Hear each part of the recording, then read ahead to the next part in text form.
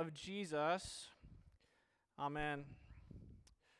This morning, as we sort of prepare for this week of the celebration of Independence Day, we find ourselves singing hymns about our nation, about freedom, about independence, and a host of other things that we love. And yet this morning, I want to invite you to ponder Psalm 23 with me. A psalm that is beloved by so many people in this place and across the world. A psalm that maybe may be the most popular piece of Scripture in the entire Bible. A psalm that even non-Christians might be familiar with because they've heard it at funerals or gravesides when they've buried their loved ones. A psalm of comfort. A psalm that paints for us a picture of green pastures and still waters, a psalm of restoration.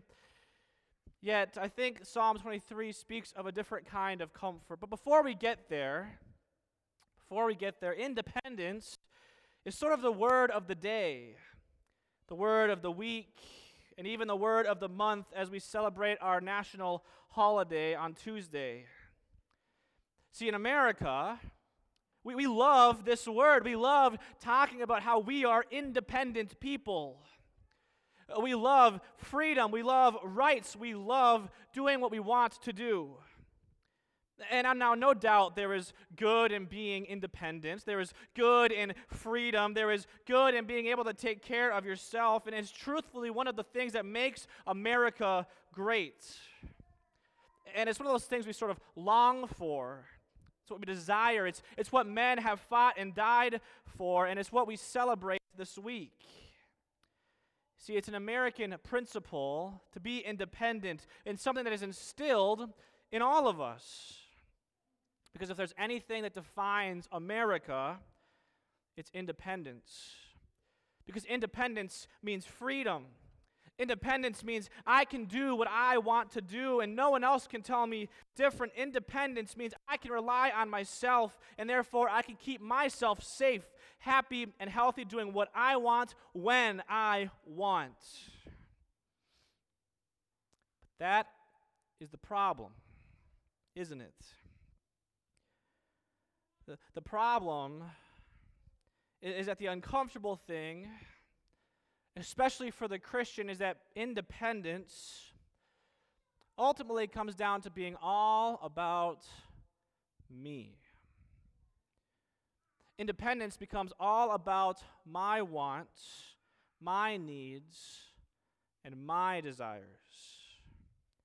Independence becomes sort of an idol that we craft in red, white, and blue, an idol we worship for the sake of autonomy. Independence makes me the authority. It ultimately puts me in the God spot.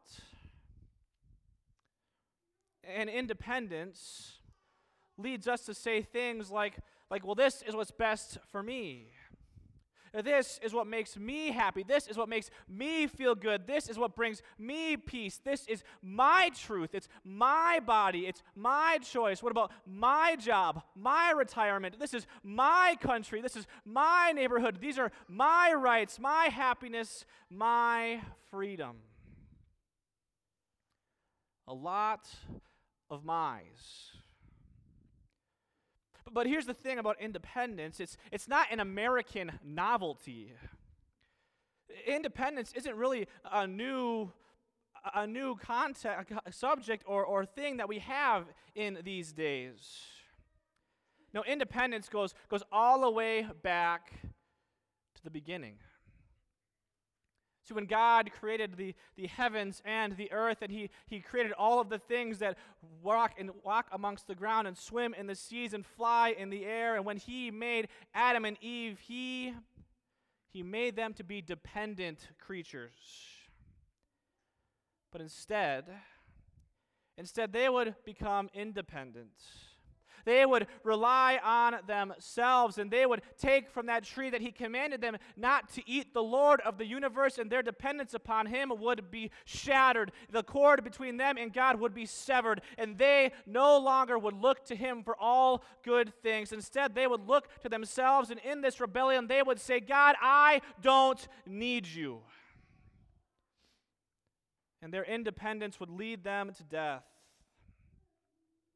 It would lead them to separation between them and their Creator. See, we are all creatures, you and I. And not a single one of us was created for this thing called independence. But instead, we were created to be utterly dependent. Just as it was in the beginning when God created all things. He created us to live in a relationship with Him, to look to Him for all good, to look to Him where we get all things, to look for Him in all trust, to depend on Him for every single need in our life. And if you don't believe me, now we should look to the Psalm. Because the psalmist David paints a wonderful picture for us this morning. David paints a picture of a shepherd who is there in his cloak, standing strong with his staff in one hand, his crook in the other, and he stands there boldly and vigilant, gentle but lethal. And there he stands on the shores of still waters with a meadow of green grass at his back. He is a picture of comfort and safety. And his sheep rest. They eat. They drink. Life is good. And these sheep, they do not concern themselves with wolves or with rocky paths that lead them astray or worry about where their next meal will come from, but instead they follow their shepherd, depending completely on him for everything. See, it's no surprise that Jesus uses this language often in the Gospels. We hear Jesus use the image of shepherd and sheep all throughout his teaching. Jesus even refers himself as to being the good shepherd. And we Christians are his sheep. See, brothers and sisters, we are his sheep, sheep who are to be completely dependent on the shepherd. And to be dependent on the shepherd means to walk in the ways in which he leads, following in paths of righteousness, living lives in accordance with God's will, seeking out virtue, that the things above instead of the things below, living lives of selflessness and dying to yourselves. See, the American dream revolves around life lived to the fullest. It revolves around the right to life, liberty, and happiness. The American dream revolves around me and you. Now, don't hear what I'm not saying. We are thankful to live in a nation where we can worship freely. We are thankful to live in a nation that gives us the right to free speech. We are thankful to live in a nation where we can assemble in this place, and yet the whole idea of independence runs counter to the Christian life. See, it's interesting, independence. Independence, it seems like it would lead us to a comfortable and safe existence. It's safe because we get to do what we want to do. It's safe because we can seek out the things that make us happy and bring us joy. It's safe because we can find comfort in anything we can afford. Yet I would also venture to say that independence is kind of a dangerous thing, because ultimately it leads to disappointment, failure, and when we depend upon ourselves, it even could lead to death. But a life of dependence, living a life in complete and utter trust in God is sort of a dangerous and hard task. It's a risky endeavor. When we follow our shepherd, we may walk in righteous paths that he has set before us, but our shepherd not only leads us into green pastures and to still waters, he leads us into darkness and valleys and the shadow of death, into places we ought never to go. So when we follow our shepherd, he leads us to shocking places. We are led to serve the poor, to serve and care for the sick, to bring in the immigrant and the outcast. We are led to love our neighbor in radical ways, and sometimes this looks like helping a homeless person find shelter. We are led to do things that sometimes looks like caring for a friend in the direst of needs. Sometimes this may even mean taking in an unwanted baby. Sometimes it's as simple as collecting food for a food shelf or helping at Ruby's Pantry. Sometimes this means that we have lunch and sit with a widow. And sometimes this means we go to our elderly and we wait there and we talk with them, bringing them companionship. Or sometimes it could mean laying down your life for someone in your care. Or maybe something more tragic to the American dream. It could lead ourselves to denying ourselves, denying our hopes, denying our dreams for the benefit of our neighbor. See, the Christian life is radical. To follow Jesus is radical. See, because it's countercultural to depend on someone. See, independence tells us to go to the still waters, to go to the green pasture, and out of our best interest to stay and to rest, to be comfortable, to lie down and to relax and enjoy the good life. But dependence goes to the pasture. Dependence follows the shepherd to the waters and is restored, but not so that we can stay there. Instead, we are fed and restored so we can continue to follow the shepherd. We are restored so that we can continue to follow Jesus in every single way that he has taught us to. See, dependence is dangerous because to depend on Jesus is to take up your own cross.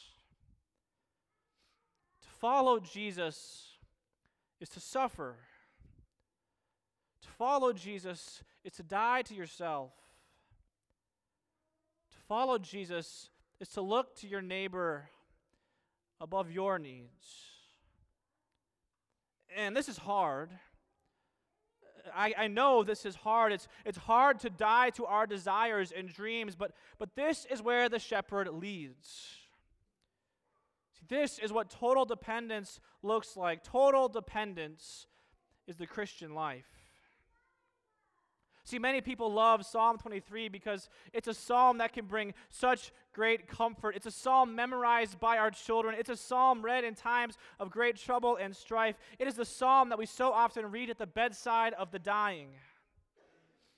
And we love this psalm because of the great comfort it provides us in troubling times. But the one thing I want you to hear today is that this comfort is not found in the obvious place. The comfort is not found in the flawless green pasture or the still waters that look like a pane of glass. No, the comfort is found in the following. The comfort is found in following the shepherd. Where his presence is, your peace is also. Yes, when you follow Jesus, your life might look radically different. Yes, following Jesus, you may end up in places you never expected, places that might even shock or scare you. And days might be hard.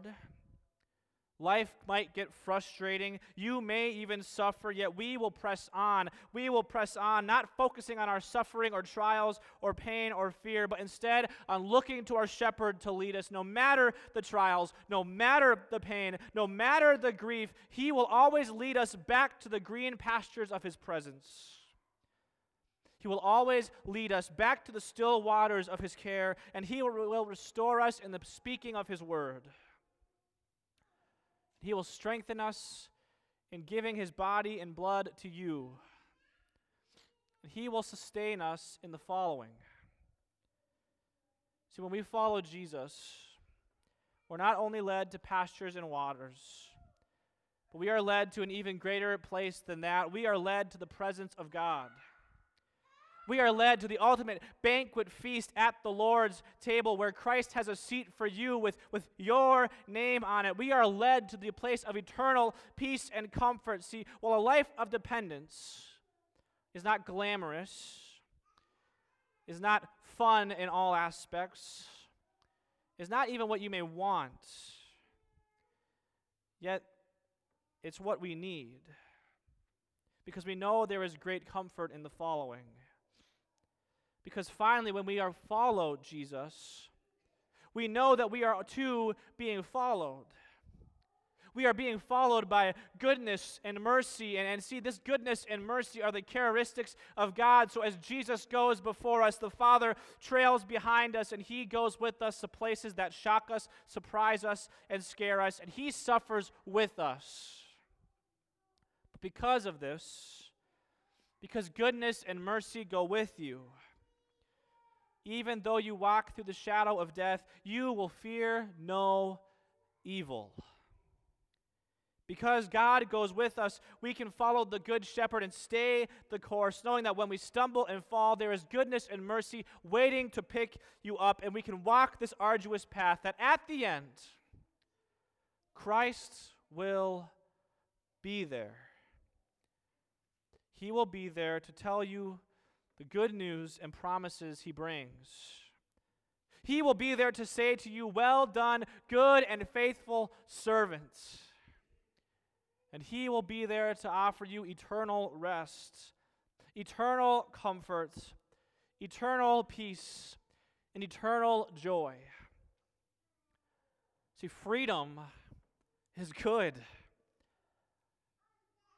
Mercy is good.